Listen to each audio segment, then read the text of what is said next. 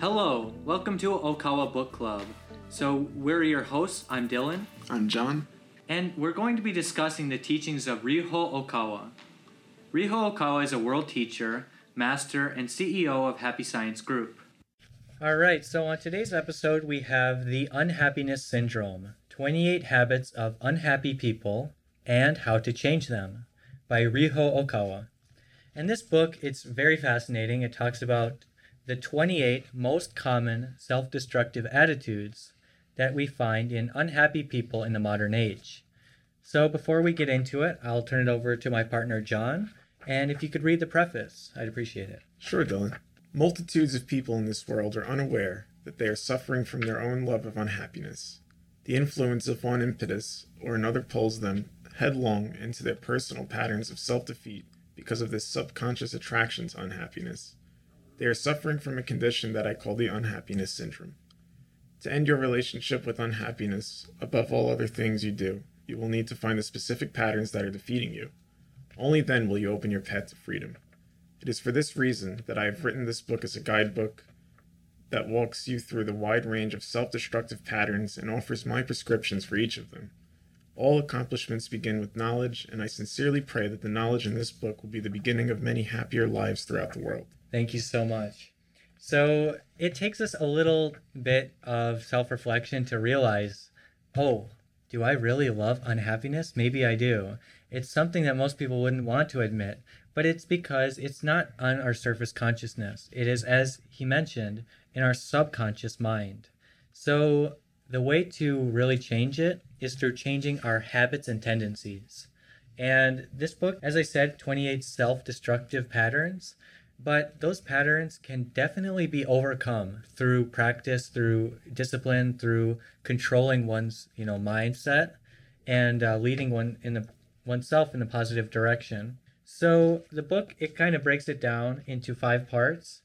The first is a kind of general introduction. Are you in love with unhappiness? Part 2, common symptoms of the unhappiness syndrome, 11 habits and prescriptions for conquering self-defeating thoughts. So this one's really about a mindset.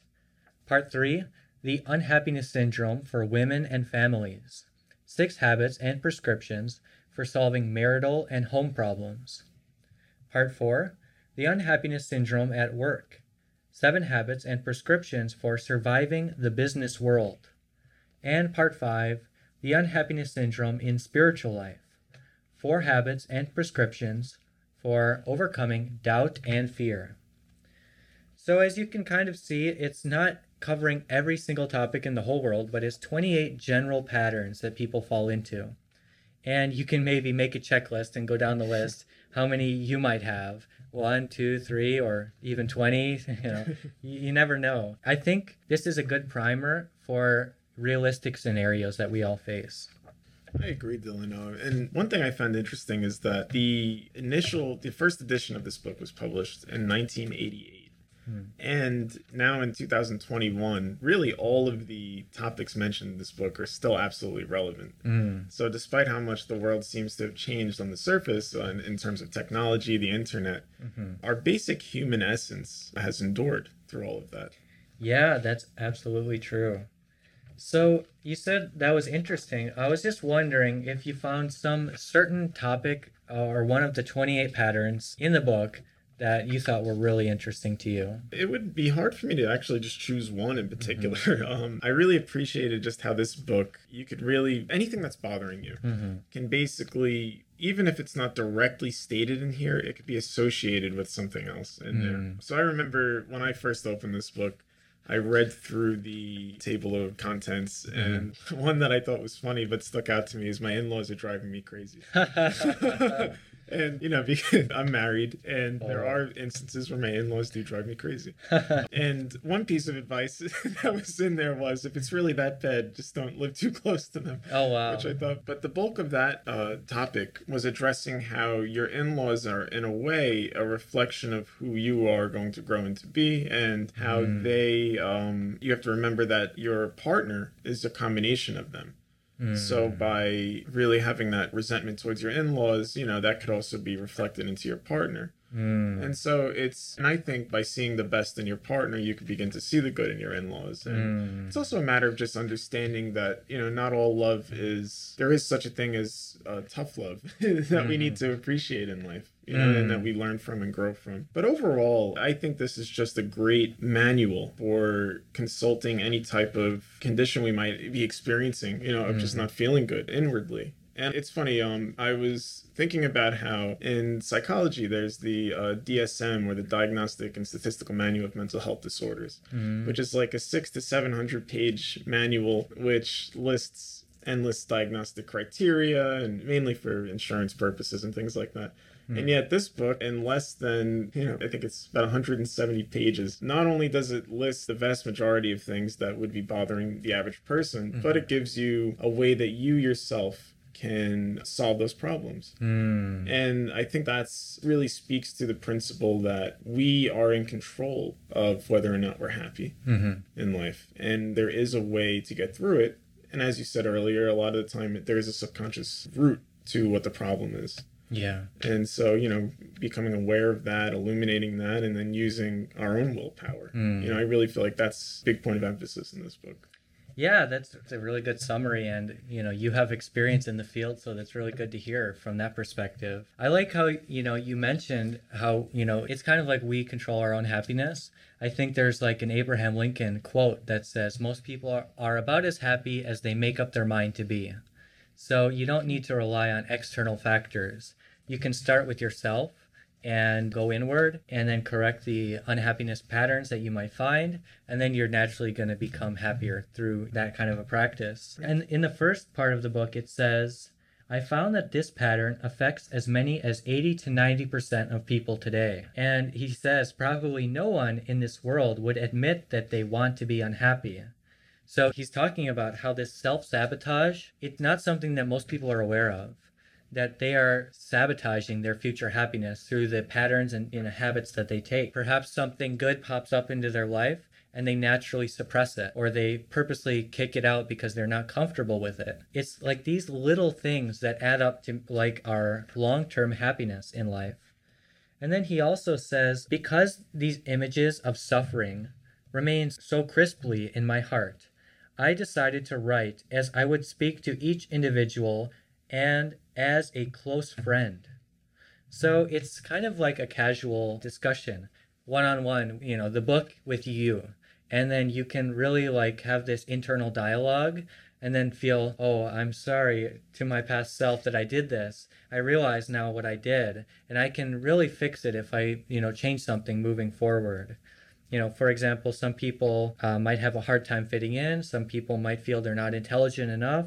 Some people might worry about their children. All these things are really covered. And you don't learn these things in society. It's kind of like lessons that you hear and hints that you get from other people. But this really covers like all these different things in the same book.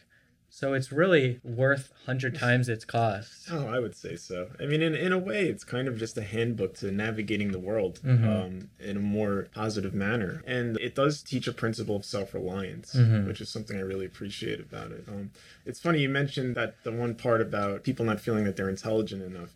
When I read that, it reminded me of somebody I know who often feels that way and they don't feel comfortable in social situations. So I told them about it, and I read some of it to them, and I was, because, and I think one of the basic principles of it was if you don't feel like you're smart enough, then study more, and learn topics that you can talk to anybody about. Right. I mean, and years ago, it reminded me of myself even. It's not that I didn't think I was smart enough, but I used to have trouble, because I'm a deeply spiritual person. I used to have difficulty knowing how to talk with just regular people, about regular things. Yeah. So I just immersed myself into learning about politics and finance and things like that. And, and that changed my life for the better, even though initially I didn't think I'd be interested in those things. So, I mean, it's practical advice that really can be life-changing. And it's often very simple.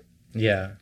That's so relevant in today's world. And I just want to go over a little bit of the business stuff because I think almost everyone can say, I might have these problems. One of them is, I'm always busy and I have no time.